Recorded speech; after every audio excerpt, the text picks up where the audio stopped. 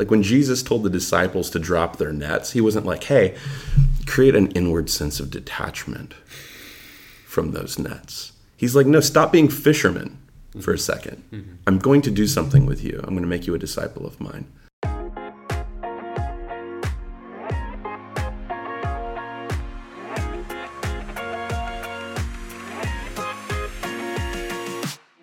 Well, welcome back to another episode of the Living Sent podcast. I'm your host, Justin Wester.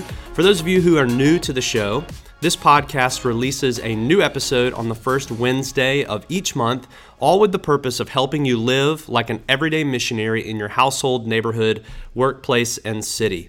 You know, after today's episode, you're going to want to get the show notes. These show notes are made available to you for free, and you can get them by swinging over to my website at justinwester.com, navigating to the podcast tab, and downloading them from there.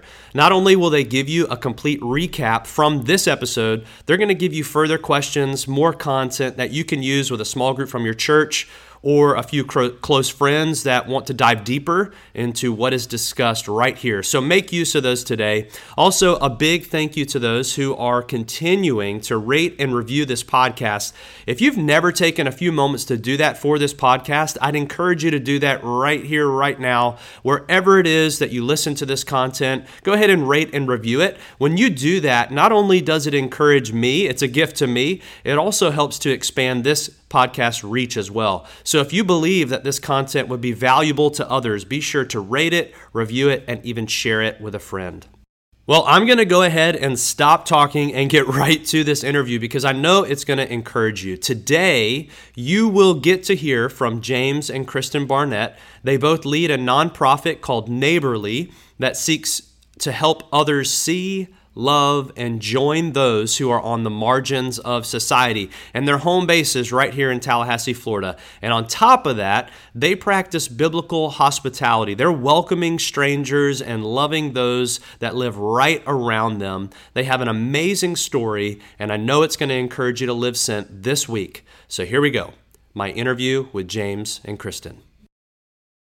James and Kristin, welcome to the Living Sent podcast. Living Sent podcast. I am incredibly excited for you two to share your story here because I think you guys and your family just have so much to offer in terms of what it means to not only live out your faith, but I think you embody many of the ideas that are surrounding Living Sent, and you're doing all that right here in Tallahassee. So I'm excited to spend the time with you guys and for you to encourage the listeners of this podcast as well. So just so everybody knows, James, you and I have known each other for a really long time. I don't know if I've ever told you this, but you are actually part of my kind of salvation story. So Lindsay invited me You're kidding. No, Lindsay invited me to watch you play music. That's what she said. Play music. Play music. And so, oh my gosh, I played in front of you. No. Yeah. I played in front of you. You did. The great shredder of all shredders. So she said, he's playing music at E3. And I didn't go to church growing up in Tallahassee, so I had no idea what E3 was. And it was a church. Super postmodern, artistic, super, cutting edge, coffee served up. And I walked through the door, and it's a church service. And you were up there. And so really, in all seriousness, that was kind of the event that God used to get my attention spiritually. So I don't know if you knew that. Hey, but no, I absolutely. That is wild, dude. Yeah, man. So for those listening who do not yet know you guys, there may be some that are familiar with you. Could you just share a little bit about your background? And you can take that wherever you like, you know, where you grew up, where you're from, experience with church, faith journey, that sort of thing. Yeah. First off, thanks for having us on the Living Sent podcast. Yeah, man. What a freaking treasure this is. Truly, honestly, your vision for it is so beautiful. And I think really the incarnation sits at the heart of it. And so to be able to hopefully to contribute to your vision is really a meaningful gift. Yeah. Man, thank you guys. Yeah. So we've been married almost 10 years now. And we moved back to Tallahassee probably about 3.5 years ago. But James, do you want to start with like your own personal story? Sure. Yeah. So I grew up in the church as a fetus. I was going to church. So even before I was born, really very religious person. Yep. early on, my parents, had me dressed and ready for church in a baptismal gown, what they called it was a dress. I was in those. Yeah, you got one of those photos, like those classics. Well, and I had the high socks and the shorty shorts. Oh no! Can you believe what they did to us? Yeah. Do you do that to your kids? No, not yet. Yeah, that's probably one of our values is to not do that to our children, but. Yeah, I grew up in church, worshiping, and I guess it was probably around the age of 12 where I first made an agreement with the Lord that I would entrust my life to Him, and wouldn't be until another 12 years later when I took who my Savior was and also made Him Lord. Submitting to His authority in my life. But yeah, at 12, I made that decision. And I think, moving towards, I don't know, probably that time, right? When I was leading worship at E3, college age, I started really becoming disenchanted with the institution of the church. Because I'd opened my Bible and see a very different, recklessly loving, vagabond, homeless man who was a friend to lepers, hookers, and crooks. And then I'd look in the sterile sanctuary that I sat in apathetically as the time of the culmination of my faith, that within this hour I was to faithfully carry out what it meant to serve God, to love Him fully. And so I think, in college, post-college, I was like, man, I don't see Jesus in this institution anymore. And if I want to find Him, I thought I'd start by looking where He said He could be found in the Scriptures, which was in the distressing disguise of those at a disadvantage, the poor. So, yeah, my backdrop is, prior to all that, very conservative Christian, like president of like FCA or leading worship at church all the time and leadership team stuff. So really devoted. I was the kid who was at youth group probably 30 minutes early to my youth pastor's chagrin. Is that the meaning of the word chagrin? Let's just go with it. Yeah. All right, cool. Yeah, it sounds really good, though. Yeah, he was so chagrining over my earliness all the time. I'm sure he loved that. But yeah, I was pretty devoted early on. Yeah. What about you, Kristin? Yes. I grew up a little farther away in right outside Washington, D.C. in Maryland, and to a family who were believers. So we primarily worshipped the majority of my childhood at a Presbyterian church. So there was a lot of just formality, high church, there's like bell choirs and the orchestra. I really enjoyed it though. And I also went to private Christian school as well. So it's kind of like my whole period of childhood was imbued with, learning theology, and we had a class in high school, hermeneutics. And I don't think I really put two and two together of like what it means to have all of the knowledge in my head, and then to change on the outside. And so when I went to college and left that world behind here at Florida State University, I think I more focused on like academics, and so I kind of lost not my personal relationship with the Lord, but I lost the community surrounding it. So I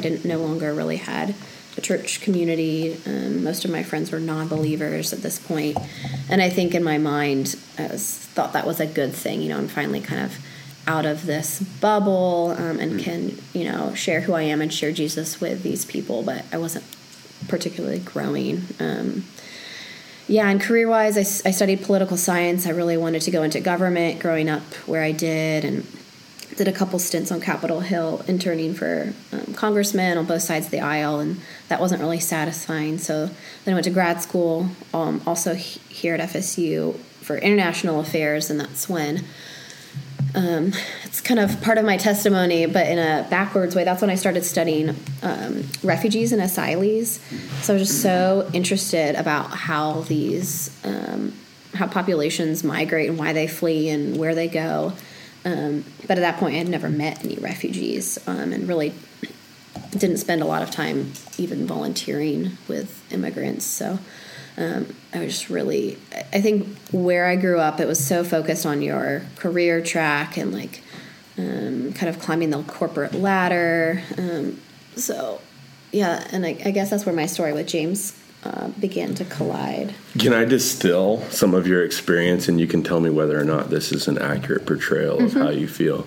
But I think your past faith experience was marked by the veneration of orthodoxy over orthopraxy, right thinking instead of right practice. Yeah. The fruit of the Protestant Reformation that we all find ourselves in is like, okay, we're going to disengage from the Catholic Church, so what do we believe? And then we got on this just this rat race to perfecting the way we think about God. And I think while my church experience was a little similar, it was the Methodist Church, and it was very social justice. And so I think I sort of escaped some of that. You know, I think, well, obviously both are important. I wouldn't say escape orthodoxy. Maybe we did, but to our own demise. But yeah, it was a lot about like mobilizing people out of the walls of the church. And so I really am grateful for that. So we actually came from kind of two different worlds in that way, wouldn't you? Yeah. Would you agree with that? Yeah, exactly. Yeah. So while you're at Florida State, you've been going around the U.S., right? Yeah. So kind of where I left off in my story was post-college, working for J.P. Morgan Chase Bank, making bank. And I felt like the Lord was like, dude, you actually, there's too much to say here. But let me just fast forward and say I was working for J.P. Morgan Chase Bank, doing really well financially for myself. And right out of college with an art degree. So, hey, anybody can make it if that's what you take away from the podcast. You, too, can do this. But you know what happened was, so a friend named Brad Gortney here at Canopy Roads Church was like, dude, we're going to Nicaragua. And it's just more of an exploratory trip. And so he, myself, and Vicky Brokaw, and as well as another individual, went out to Nicaragua, hung out with the Busbys. I met Miss Ruby, which I'm sure some of your listeners are familiar with her. She's since passed, but she, was this Christian who just radically poured herself out at the feet of Jesus in one of the most distressing places on earth, in this dump called La Chureca. So, hey, Brad is like, yeah, you should come with us to Nicaragua. And so I was like, all right, yeah, sure. Like, so I took some time off from work. I went. Miss Ruby spoke some things over me that like a prophetic little 4-foot tall Nicaraguan Yoda.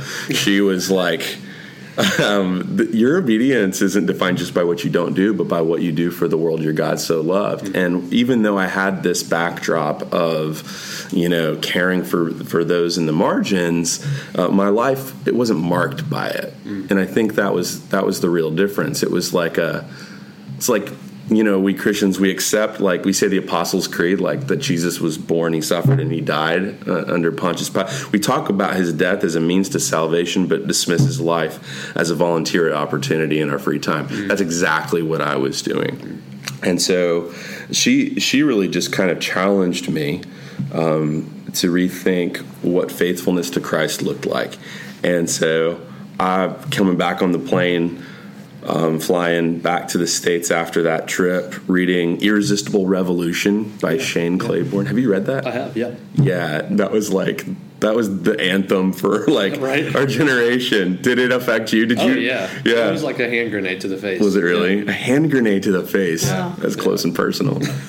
So, Yeah, so that book, along with like Isaiah 58, Amos 5:21-24, I think Jeremiah 26, like God consistently said, like, he didn't really even mince words. He was just like, hey, like, concern for those at a disadvantage, relationship with those at a disadvantage is what it means to know me. I know that gets into some hairy territory, but it says it. And so we have to do our work with it. It's on the table. And these scriptures really were a scathing indictment to my apathy up until that point. So I come back home and I'm like, you know what? I'm going to quit my job, sell everything I own, and go live on the streets with people in the margins. For me, it wasn't like, oh, I had this radical experience in Nicaragua. I'm going to go move to Nicaragua. That's kind of, a lot of us feel after a missions trip. But for me, it was just kind of like, there's that story actually in Scripture. I think Jesus is like healing a blind dude, and he's like, don't tell anybody, but go home. Mm-hmm. It was either that, the guy was lame. What, you correct me, which is it? Yeah. The guy was blind? Yeah. Okay, so he heals this blind guy, and he's like, go home. And like, that is like the least exciting thing anybody could ever tell you after you have a radical run-in with Christ.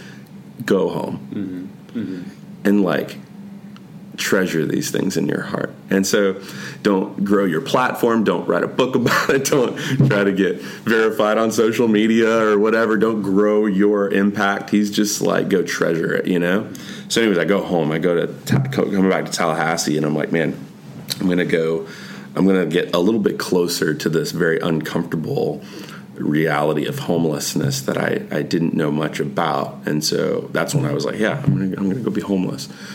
So when I met Kristin, to bring it kind of back to your question, she was getting her master's degree at Florida State in International Affairs, mm-hmm. and I was living under a bridge in Atlanta at Spaghetti Junction. It's a good match. It's a match made under the bridge. That's what she was cleaning up the streets, man. Right. She was helping people off the streets. I was down here in Tallahassee, Florida, and speaking at a campus ministry at Florida State, and we had a mutual friend connect us. Yeah. And so we met up at Black Dog Cafe, and but yeah, so when we met, right, he was intentionally living homeless, and I don't know why, but for some reason it didn't faze me a ton. Maybe partially, I'm sure I didn't understand. It's kind of just like this, like, wall goes up. I'm like, I don't know what that means.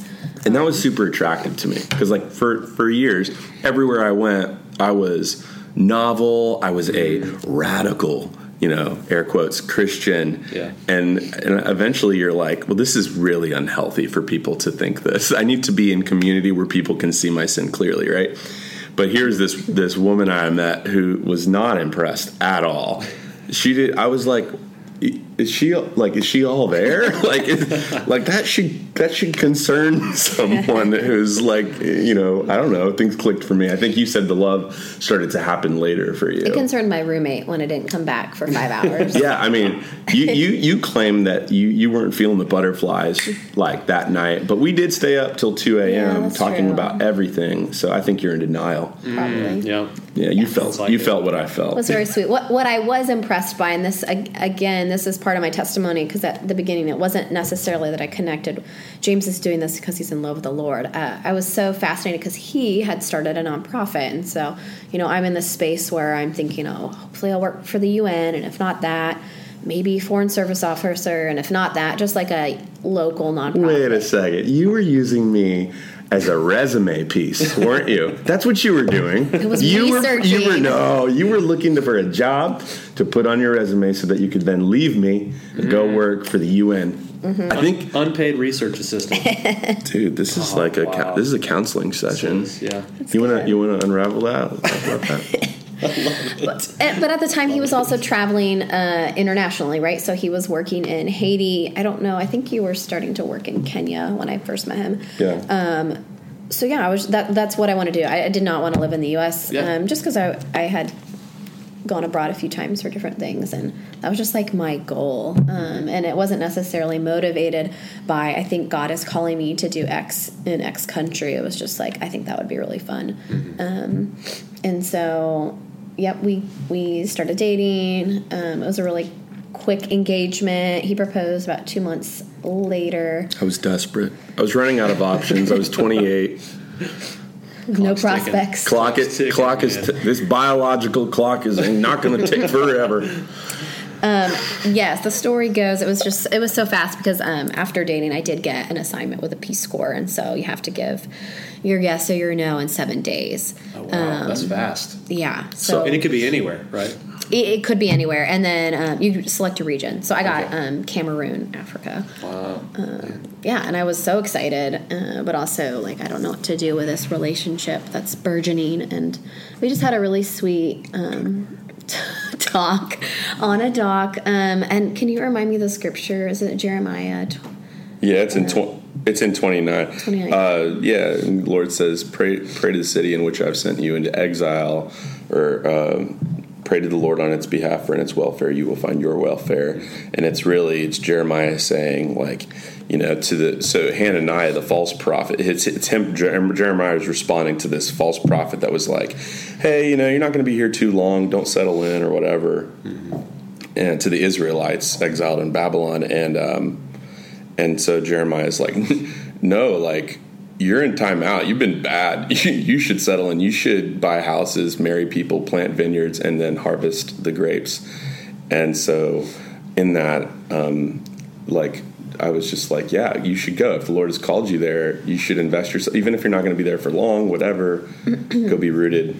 Yeah. Yeah, it was a 3-year thing. So that was really cool, and we kind of like briefly talked like, well, what if we did a shotgun wedding and he came with me? A neighbor, like Clothe Your Neighbor at the time, like his nonprofit could come. On the dock out at Bradley's Pond. Yes, it was very... While the moss was swaying in the tree. It turned out to be very anticlimactic, because the next day I did call my officer back and was like, I'd love to accept, and also like I have a fiance, and they're like, whoa, you can't bring someone. That was a deal breaker? Well, yeah. She didn't even, that was a lie. You're supposed to mention all of that. There was no fiance, because I proposed later. That wasn't even my proposal. Part of the application, it's really rigorous. You cannot be in a relationship. Okay, gotcha. Or if you are, you have to be married at least 1 year. I don't know what they're thinking. Wow. It's not like the first year or two of marriage is complex or difficult for anybody. That's right. Yeah, it's a breeze. Living in a developing country seems like a good environment in which a marriage can thrive. Yes. But yeah, so that just kind of pushed us a little bit faster than normal. So yeah, we got married and moved to Atlanta. So we lived in Atlanta for a few years, then South Dakota for a few years, in our Jeep for half a year, camping. All that time, I was actually working for like the private sector. So I was in like paralegal duties at multiple law firms. Just not, wasn't really meaningful to me, but they were good jobs. And so on the side, I got to volunteer and like tutor or teach English or mentor refugees, but it was never my full-time thing, and I just was always longing for that. Even our first year of marriage, we joked that I'm still tempted to do this, but like I started applying to jobs in like Tegucigalpa, Guatemala, and I was like, hey James, I have an interview. Yeah. And he's like, what? Yeah, an interview to live in another country that I knew nothing about. Where's Tegucigalpa? It's Guatemala. So just like it was Guatemala? I thought it was Costa Rica you were looking at. It's Guatemala? I was also. Yeah, so like, James, I have an interview in another country. I was just very impatient. Oh my gosh, like maybe run things by me.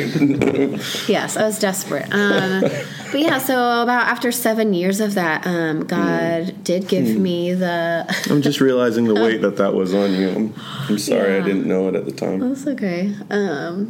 Yes, the grace and kind of just the... I don't want to say bravery, but I did end up quitting my job in the legal field, and then that's when I started working for Neighborly. So now this fall it'll be 3 years. And we really didn't have much ironed out. I hadn't support raised yet, but I just felt like this is what we need to do. So, yeah, when I meet a lot of people here in Tallahassee, I think they just assume that's what we've always done, like as a couple. Right. But it's kind of more a recent part of my story. So what year did you guys get back to Tallahassee? 2000, was it 16? The end of 2019. Right 2019. Right before the pandemic, yeah. Okay, gotcha. So I kind of want to zero in on what you guys are doing right now in Tallahassee. Yeah. You had me over to y'all's place. Like, walk us through a little bit of some of the conversations that you guys had that led you to look for a home in which you could practice some of those things. Because I know James's heart, I know your heart as well. It's like you wouldn't want a home that was completely separated from the organization. It's like you see these kind of as marrying together and like being one and the same. So what were some of the conversations that led you guys to look for a house where you could do some of this stuff? Yeah, so first, Kristin mentioned neighborly, and I don't think we've really discussed what that is yet. Go for it, She's referencing our nonprofit organization, which aims to deinstitutionalize charity, really mobilizing the church to mimic the incarnation of Christ, who put on flesh and joined us in our mess, our chaos, to bring about his peace. So that's a wordy way of saying, like, we help people at a disadvantage in a way that's relational. And we're really just like, we're the ones who like activate those relationships. So like moving back from there a little bit, like one of the first conversations and experiences I ever had was with a sort of semi-monastic, I guess maybe new monastic house that was in Gainesville, Florida, called the Greenhouse or the Catholic Worker House. And what we saw there was not a model of, and this would become important later on in life for me, this phrasing of, it was a model of intimacy, not efficiency. And everything I saw up until that point of poverty alleviation, those were models of efficiency. And you got to ask yourself, man, with a Christ who put on flesh and joined us in our filth, what was his model? Was it snapping his fingers from a throne and being like, here's some forgiveness for you? Or was it like, I'm going to enter in, I'm going to bear the weight of your humanity on myself and suffer to the greatest degree? That's a love story, right? That's intimacy. And so I saw this greenhouse really letting their theology turn into practice in the way that they welcomed strangers and had people living in their home. It was just a normal, like, just picture a normal house. It was kind of 2 stories, pretty. It was an old historic house downtown Gainesville, but it was also just like a normal person's house. You walk in, there's rooms to the right, a couple bunks in each room. To the left, there's a dining room with a piano. There's a guy playing piano. There's a dining room to the left with lots of tables. A kitchen in the far back left. There were chickens in the backyard. There were flowers in the garden, and they were just like, hey, we're not going to solve homelessness, but we can help our friend, Tony. Right. Yeah. And that just like turned it all upside down for me, man. Poverty got personal because poverty was given a name. And when you give it a name, man, that gets intimate. And it's like, man, I start to care about a person. I reject the idea that any of us truly at the heart of things care about, solving problems. It's more than likely that you met somebody, you encountered a person who was experiencing, or you heard a story maybe about a person who experienced pain and suffering or lived in precarity, and you're like, man, that matters to me. And then you kind of take up that cross of that problem, but it usually comes from a person. And so this personal element of like how to use your home for Christ himself, like who appears to us in the distressing disguise of the poor, as Mother Teresa said, like, man, the way they were using their home was just so beautiful. So that, for me, really laid the groundwork for what I would one day want to accomplish. I don't think that's something, though, that we talked about, like, while dating or even in premarital counseling, those desires, right? Well, I mean, kind of. I think actually we did. And really? But at the time, for me, it was more of like starting a Christian commune out in the wilderness with a bunch of houses. But I couldn't get over that whole Jim Jones vibe. But that's changed, I think, a little bit for me. I think Some people who want to live incarnationally, I think can, lean towards old monasticism, which kind of said, hey, here's corruption in the city, and so I'm going to live more rurally and, go be a desert father or mother, right? Or there's some that are like, well, and that's probably this is kind of the banner of new monasticism, which is like, well, that is where chaos and sin thrives. It's also where poverty then thrives. And so that's where I'm going to go, right? That's the new monastic model. And I think for us, well, I'm more of a country boy and Kristin is more of a city girl, so we met in the middle and just went to the city. That's how it works, so Sioux Falls, South Dakota. All you young husbands, listen up, right? It was great. You loved it. Our first house we bought, it was downtown. It was kind of an area with mixed SES, and it was like there was some parts of the street that had high crime, some that were like SES? socioeconomic status. We didn't know much about the town, but we kind of did know that. And it was funny, like the first week after we bought the house, get a knock on the door, and it's a reporter saying, there's been a murder across the street. Like, can you comment? I was just being like taken aback, and I don't know what I mumbled, but you mumbled something about it being like a positive thing, which like you did though, because like you remember it was like they were like, how do you feel about living in a neighborhood like this? And Kristin is like, this is a sign that we are. It was kind of like a churchy answer, like, yeah, of course I'm going to raise my future kids here, like to be a light, that whole thing. Yeah. However, they said there was a stabbing. I didn't know it was fatal at the time. So oh, wow. It was kind of embarrassing looking. But, yeah, that's yeah. I thought you were going to say I was like better than me. We chose this house because it was like it backed up. You're talking about the South Dakota house, right? So I was pastoring a church and serving out there in the Midwest and South Dakota, and we wanted to move. There's this park kind of downtown that was kind of known as like the drug park. People had attempted gentrification numerous times, and it didn't ever really stick. I think it has now. But when we moved there, the idea was like, hey, there's going to be people, homeless folks, like in our backyard. They really could not get better than this. And I know that's kind of laughable, and it's okay to laugh at that because that's a bit insane, right? But we were like, well, there's a side entrance to our downstairs basement at this house. So we bought this house because we were thinking, hey, like people might need to come down from a high or whatever that are just back there in the park and find a safe house, essentially, right, from maybe men that are, exploiting women sexually. And that's kind of what it became. Yeah, important piece was the basement had stairs to the upstairs, but they were lockable from our floor. So we lived on the top. And once we had our baby, Atlas, we did end up not harboring, but housing. Harboring? Well, I mean, thinking about papers and stuff, at this point in time, it might be called harboring, but a single mother with twin girls from El Salvador. A woman I'd harbor anytime. They were lovely, but still, like it sounded like, oh yeah, we'll take in this mom, and I kind of speak Spanish, and it'll be great. And it was just our first attempt at, I guess, what you would call incarnational living. They lived their lives and we lived ours, and we tried to mesh, and it wasn't. I'd say, though, we got to back up and say, because I think this will be a pearl for anybody listening, is that they were Plan B.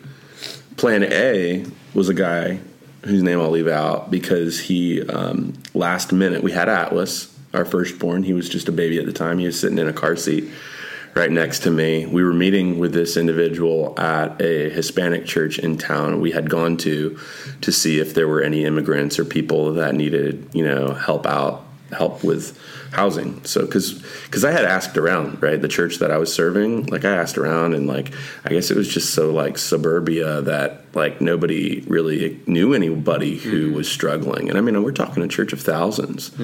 And I, it's the largest city in the state. And I from stage would be like, hey, if anybody knows anybody who needs housing, and nobody did. And so that was concerning right up front. But anyway, so we ended up having to go to a different church community to find someone to house. And this guy came out of jail recently, and we were like, man, and God had totally restored this guy. But anyways, we were having this one meeting at this church, and I'm just like sitting there looking at Atlas, and I just get this nudge from the Lord. He's like, pick Atlas up and kind of bounce him on your knee. And so I do that as I'm talking with this individual. We're just trying to get to know him before we say, hey, yeah, come live with us. We just get an interview, right? Yeah. And the guy just started weeping. Like, he broke, man. The rain clouds just... And he just started weeping, and I was like, this is like a really holy moment, right? And he just said, you should know that I have molested children. But God has totally, radically changed my life. I'm a new creation now. So we spent some time affirming that new creation that we were looking at in front of us.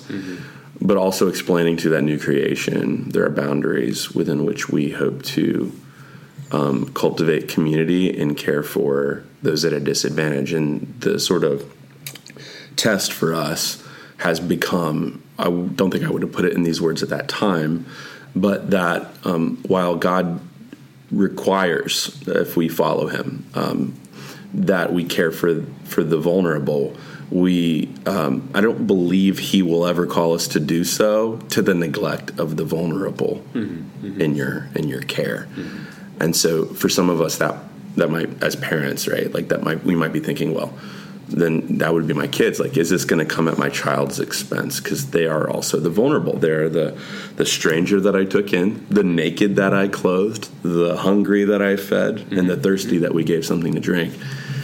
And the sick, right, who we suck snot out of their nose, Hey, did you ever do that? Have you done that? We've done it, and I'm the only one that does it in my house. Respect, bro. Yeah. Do you gag a little afterwards? I don't. I don't have a problem doing it. But you don't use the mouth one, do you? Oh, yeah. The Frida? I'm hardcore. Wow. Wait, what do you mean you don't use? That's what we do. Well, most people use, like, the suction bulb. Oh, That's the classic. I was like, what is the alternative here? Is it the nose Frida or whatever? Yeah. Wrapping their lips around their nostril. It works the best. It works really I gag. I'm also the one to do it in the house, but I've got a horrible gag reflex. I just don't like how close I get to them. Like, I wish that the tube was like 2 feet. Right. It's like 6 inches. I mean, you got to be like up on it. And I'm like, why did you make it this close? It should be like You're right. It's like there should be more distance between us here. It wouldn't matter. Yeah. Anyway, we'll write to them and tell them that. So I told this gentleman, unfortunately, we are not the part of the body of Christ that can say yes. I still affirm that the answer of the interdependent, the one organism, the unified body of Christ should be able to say yes to this. But we are just like one part of it, right, man? I'm just like, I tell people I'm the hangnail on the body of Christ, right? That's about it. Insignificant and irritating.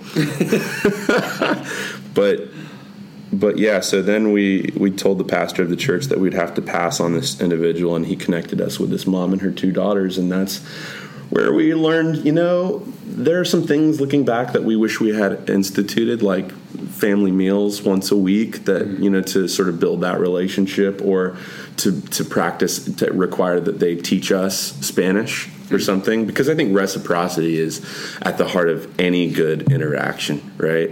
Like if I have to, this comes from When Helping Hurts, book by Finkert, and do you know it? I know it, but I haven't read it. So they say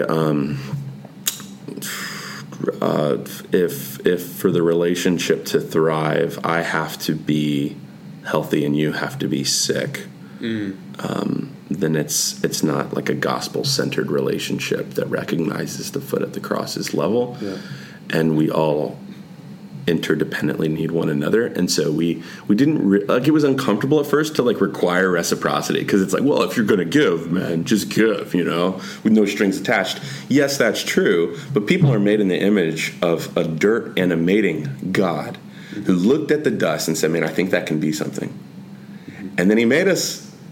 Right? He made us with that dust, in the image of a God who looks at dust and says, we can create something out of this chaos, out of this disorder. I will bring about order.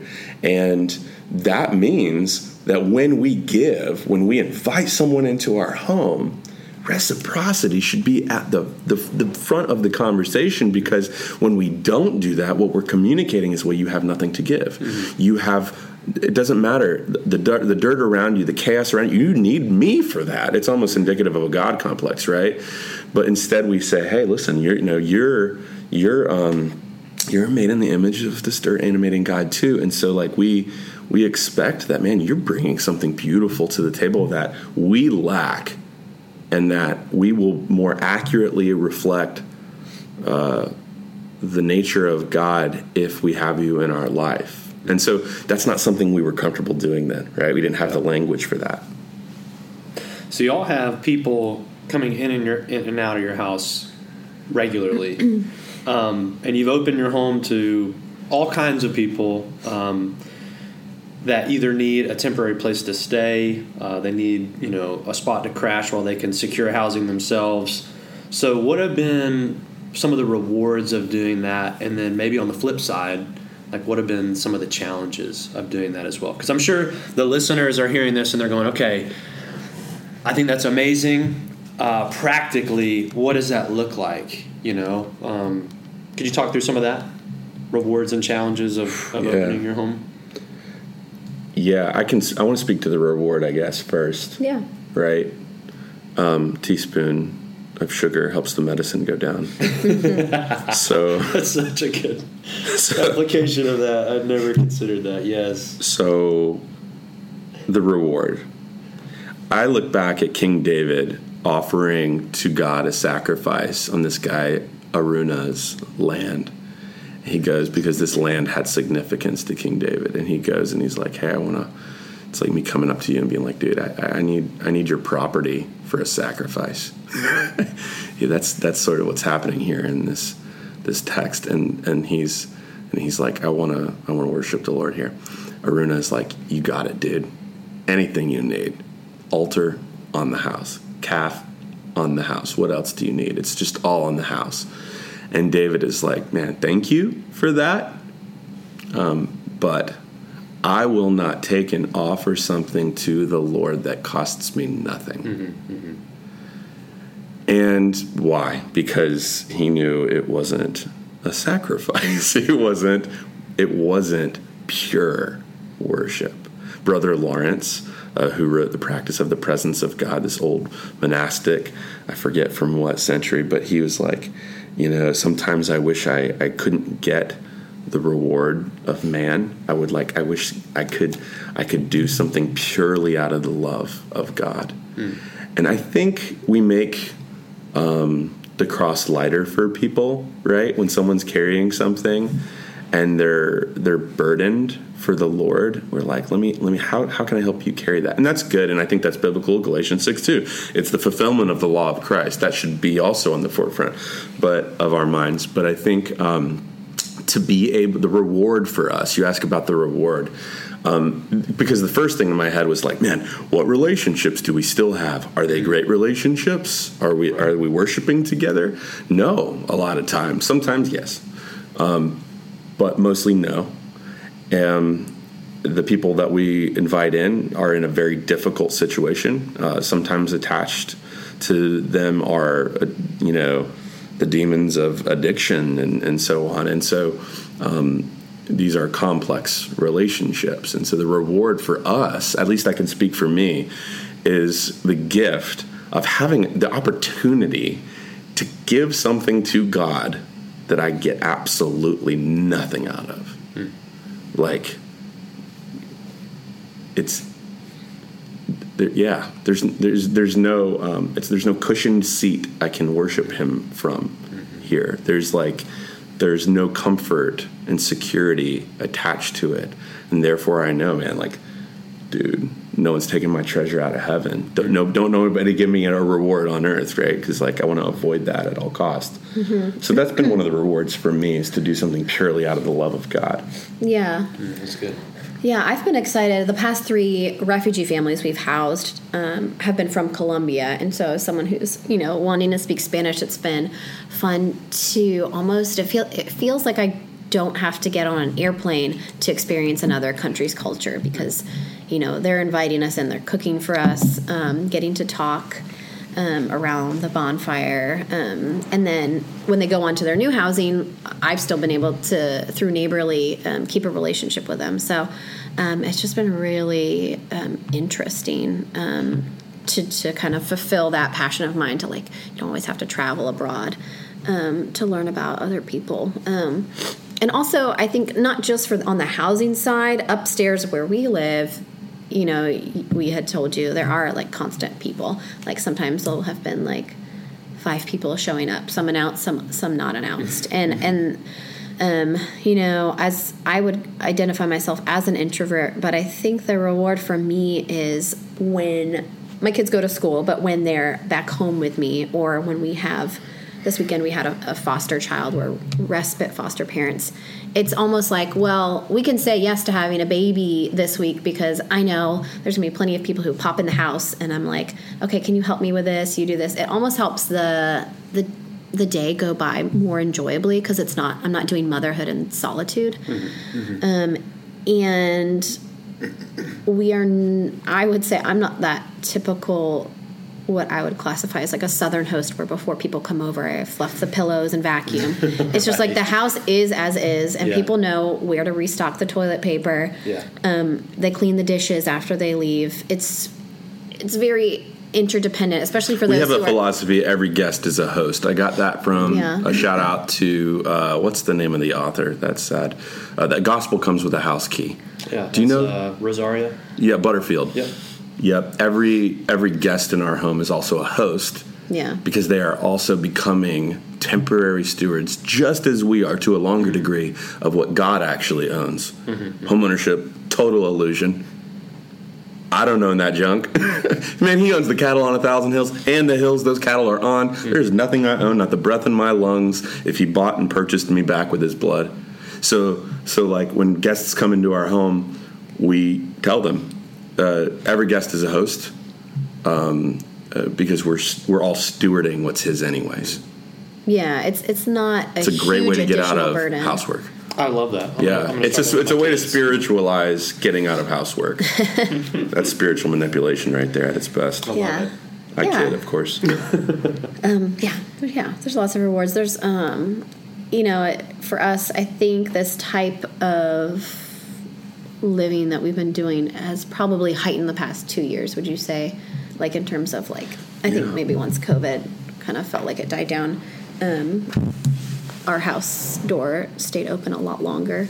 So I think one of the challenges has been figuring out, how do we do this financially, as people who don't have extra. We don't have wiggle room in our budget. Yeah, so, people think we're rich. We're trying to overcome that right now because we try to be so... I make minimum wage. Less than that, man. Maybe we shouldn't say that. But I think sometimes people think we have more than enough, which we do have more than enough. Because that's God's plan for provision, is right. Not that the thief would no longer steal to satisfy their hunger, but work diligently with their own hands so that they have something to give to those in need. His plan for provision is not that we will have enough, but that we will have enough to give. And we are in that place, but not, securely in that place. And so I think sometimes the perception is that we're wealthy because we're so open-handed. Yeah, and it can just be difficult, even maritally, trying to just can be stressful. One thing that... Kristin is my Azer. The Azer, the helper in the scripture, the one that rescues. I'm way too open-handed to my own, We're doing the cash method in September. Did I tell you that? That's what she said. The envelope system. I'm not sure I'm going to Dave Ramsey that one. But one piece we've implemented is reorienting how we think of the tithe and generosity. So part of our grocery budget, almost a quarter is not feeding us, it's feeding other people. So instead of kind of being stressed, okay, there's another person coming over for lunch. Well, no, that's built in. And we are free and happy to go to the store and make a good meal. I don't know. We might do the same thing with utilities. But yeah, just figuring out, how do you, and there's different levels. Like it's also part of our job. Our job is semi part of this. And so if you have a different 9 to 5, the way you live incarnationally will look different. So can we kind of go there for a little bit? Yeah. So, some of these people listening may be saying, okay, you got me. It's like hook, line, and sinker. I'm interested. I kind of want to reorient some things. I may not have the exact same setup. Like if you were to coach somebody just getting into it, they don't know how to swim yet, and you're teaching them to swim. Like, how would you baby step them along to begin kind of exploring this? Exploring biblical hospitality, exploring really sharing their life with people that are going to be drastically different than them. Like, how would somebody start that? Being transformed by the renewing of your mind. I mean, that's the hard thing, right? It's the difficult thing is not changing your habits, man. I mean, you can just set that on, you could just schedule it into your day, right? And have reminders on your phone to discipline yourself to act a certain way. The real struggle, I think, is in the transforming of the mind. This is what Paul says, right? Because from the mind come actions, actions come habits, and habits come character. It's not easy to change your character, but it is, or it's easy to change your character in a way, but not so much to change your mind. And I think we have to have the mind and the mentality of Christ. So Paul in Philippians 2 says, hey, your attitude should be like Christ, who, though he was equal with God, that's not even our position. Like, let's just get up that up front. Right. We can't even pretend to be like Christ.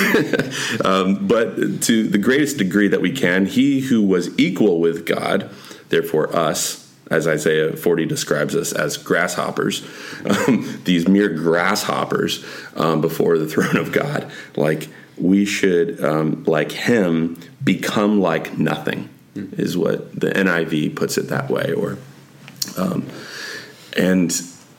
and like he took on the posture of flesh, this idea of this incarnational living, the God who took on flesh, is just this. Mother Teresa called it descending into greatness, or Henri Nouwen called it downward mobility. It's thinking, man, like, where are the thrones in my life? Where's the crown, right? Like, so in Revelation, it talks about these 24 elders, right, who've got these crowns on their heads, and there's gemstones. There's some sweet puppies in there, and they're just like tossing them down on the ground before the king. Because why? They've seen the only thing worthy of our attention, the Lamb who's worthy to undo all the sin that we have propagated throughout the earth.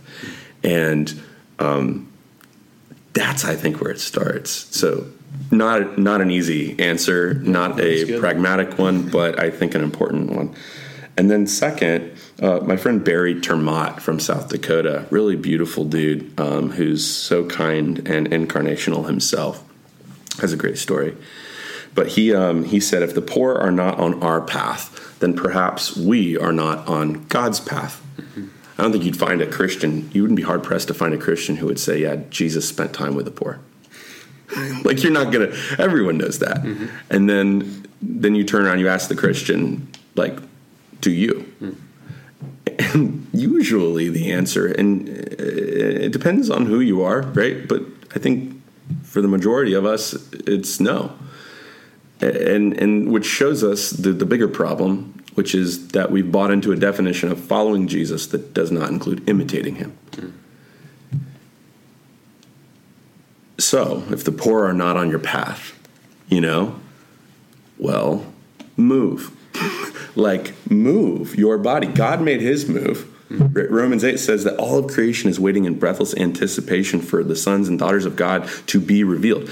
He is waiting for us to make our move. He made his. And so I think the first step I would take is like like move my body, like physically move. Like when Jesus told the disciples to drop their nets, he wasn't like, hey, create an inward sense of detachment from those nets. He's like, no, stop being fishermen for a second. I'm going to do something with you. I'm going to make you a disciple of mine. It wasn't that he called them to a life without nets. It's not like us Christians here today are like anti-net.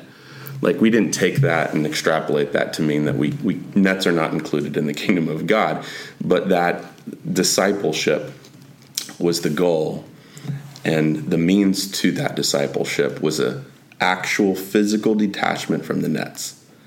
And so I wonder if God is also calling some of us to actually physically sell our home, move in to the neighborhood as God, like if the Message version of the scripture in Philippians 2 that I was just talking about, it says that God moved into our neighborhood. And so like it might for some of us, if we're in a place where we're like, yeah, I don't know, I've been thinking about moving. Well, just consider like moving, like another one of your guests, Nathan Pugh. Like this was what he did. He like moved from the north side, and he was like, I want to be close to people. The proximity is a problem for me. Like I want to be near poverty physically. So he literally dropped his nets. For some of us who are not in a position to like sell our homes, it's like, okay, then like let's dip our toes in the kiddie pool and become foster parents so that we can ensure that maybe there's not a lot of homeless people or refugees. I mean, if you want refugees in your home, like let us know. We'll get refugees in here. We'll fill your home with refugees. So maybe that's a baby step for somebody. And I know that's kind of silly because that does not sound like a baby step. But I promise you, it's so beautiful. On the other side, you'll look back and you'll be like, wow, I was dipping my pinky toe in a kiddie pool, afraid of the water. And I'm just like, I'm telling you, it's so beautiful on the other side. But become a foster parent, and like when you welcome a child, you're welcoming a child who has carried the burden, perhaps unknowingly, even if they're young, of parents who are being sexually trafficked or are experiencing homelessness, are struggling with addiction. And so like you carry those things too, because you're carrying the family, right? You're not just carrying this child. You're carrying the burdens of that child's parents too. And so that is a beautiful way to welcome the stranger. Yeah. That's, and let's say like, okay, so you don't have a detached basement like we have. Now we bought our house specifically detached house. So like there's no stairs between upstairs and downstairs. We can be generous with anybody who comes to our door. We have been that way, like people knocking on our door. We're downtown near where people are panhandling. And I'm like, heck yeah, dude. I'm so lazy sometimes. Like it's helpful for me for you to come knock on my door. The fact that remember when we first moved in, we had like homeless dudes like laying in the shade of our tree in the front yard. And it got a little weird. He was also peering in our windows, and therefore I put like cameras all over the house, and there's a lot of mental illness coming our way. Yeah, we have boundaries, right? James was sleeping, so I'm not gonna let someone in that I don't know. But if you're on the north side of town and no one's knocking on your door, Kristin, like what do you think? Like how do people take a step towards welcoming Christ in the flesh? Yeah, I mean, it kind of sounds cheesy, but like typically your neighbors are going to be pretty similar to you. I think still inviting and being hospitable to your direct neighbors is really important and valuable. If you are not in poverty, they probably aren't. So I'd say like figuring out what your interests and passions are, and like looking at different nonprofits, or if you know of churches that are really intentional, and asking, how do I get involved? Because if you yourself can't find someone, people like us at Neighborly, we can match you up. So if you're interested in, like James said, refugee families, or people who are laborers at labor pools, specifically the refugees, I'll say, they are all background checked. They've just come through lots of prep to get here. And so we also background check people and just kind of match them up. And it can start small, like just do you guys want to go meet at a park, right? Have a play date. It doesn't have to start with like you inviting them into your home for a night. It can just be a meal. It can be taking them grocery shopping. It can be taking them to the groceries or to the doctor's visit. And then you're starting a relationship, and it can just grow naturally from there. Is kind of how we enjoy seeing it. So Neighborly, if somebody's listening and they want to get involved with what specifically Neighborly is doing, you've already mentioned refugees. Yeah. How else could they plug in or learn more? Yeah, so go to that'sneighborly.org. Okay. No apostrophe for that's neighborly.org. And we have really 3 domestic initiatives and 3 international initiatives. Okay. So they can give financially, but our and we need that for sure. We're like 88% funded, so give, please, for us to continue this work.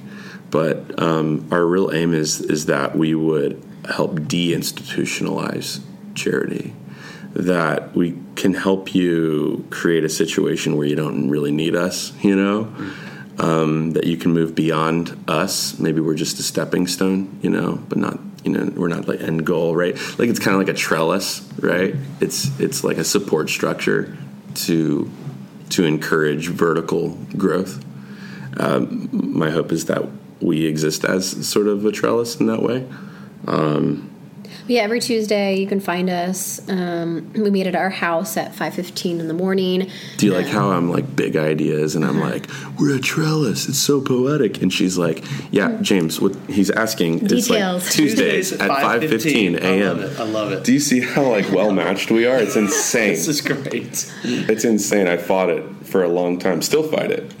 But anyways, tell the people how they can. Why are they meeting at 5:15? Yeah, what's your house? Yes, what's happening? Yeah, so we gather a team of volunteers, and we kind of meet and pray, and then we go out into groups. We have 2 labor pools that we've partnered with, and we provide breakfast to day laborers who are mostly in construction, so they can get a hearty meal before they go off to their job sites. Most of them are homeless. So when I was homeless for 2 years, I had a lot of friends that would find work at labor pools because very low barrier employment. It's a temp agency, but like for the day, you could just go like based on like whatever you can go right now. You can go. You got some steel toe work boots, some gloves. You can go work. And so if you're able, and this is like sometimes when people tell me that that are panhandling or whatever, I'm like, are you able to work? And if they say yes, then I'm like, I'll drive you right over to the labor pool, right? And let's fill out an application, and so that you can start work tomorrow.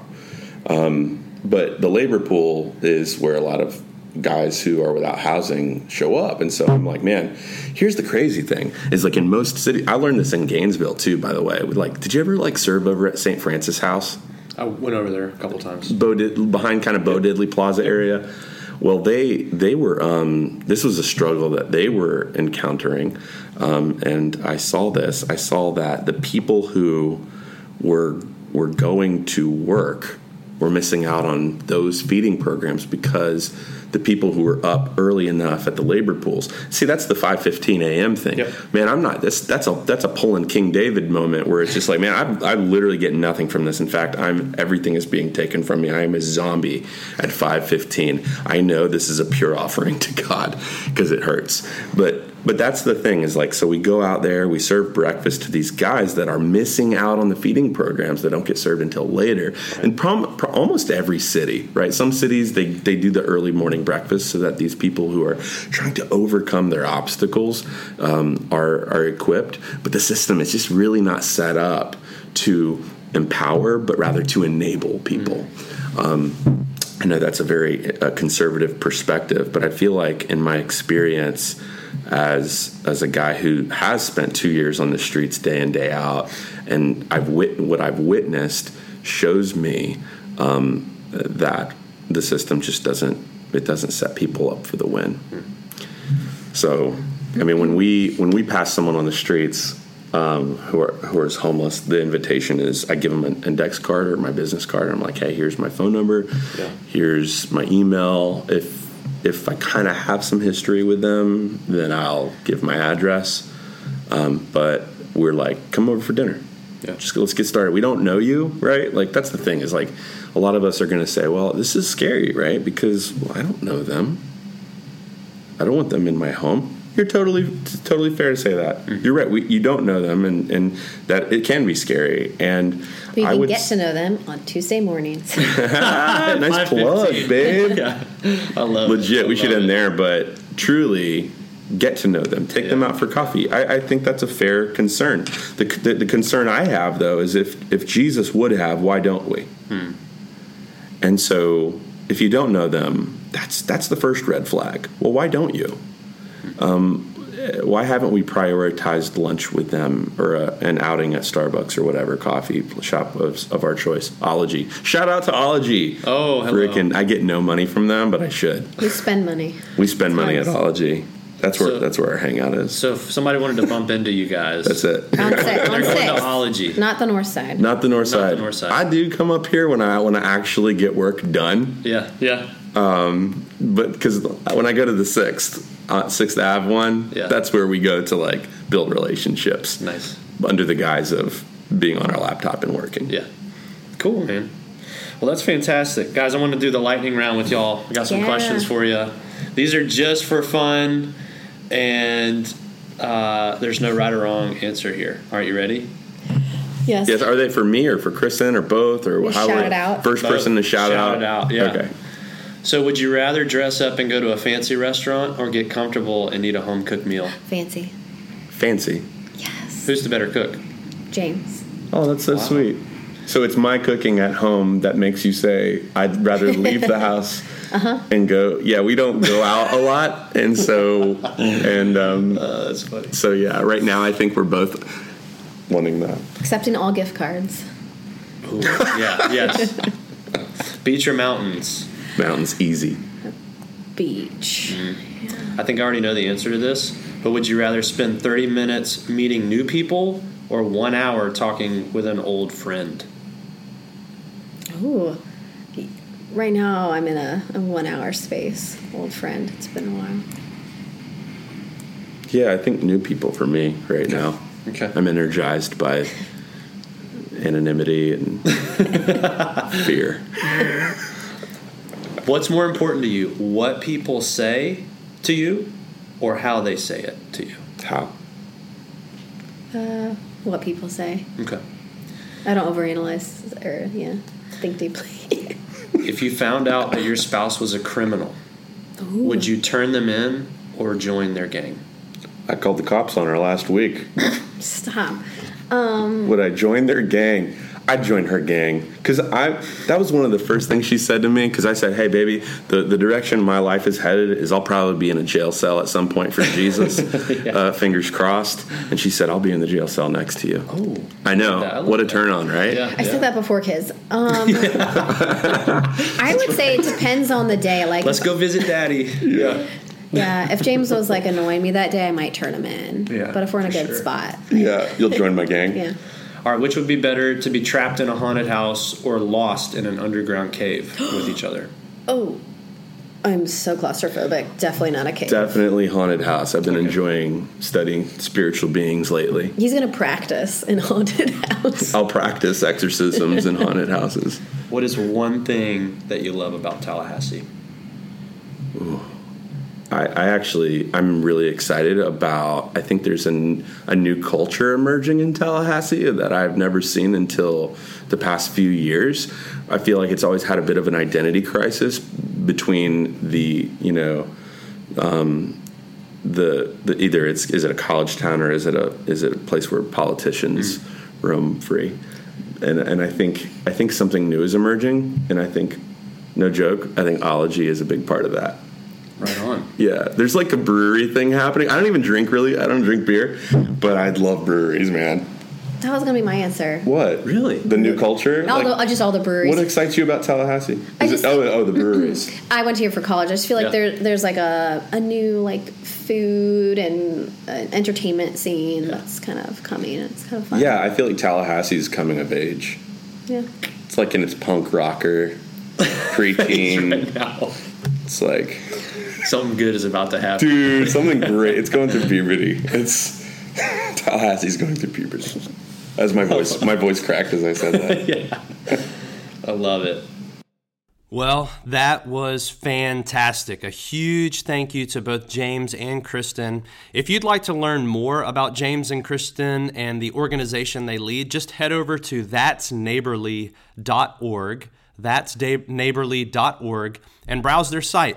Also, there are a number of questions that we just didn't get to during this interview, but if you'd like to reach out to either of them, I'll provide their contact info in the show notes. Just head over to my website at justinwester.com, navigate to the podcast tab. You can download it there and reach out to them through that. They would be more than happy to touch base with you and talk more about what it means to love and serve those on the margins. Well, that's all for this month, and remember, you don't have to live sent. You get to. We'll see you next time.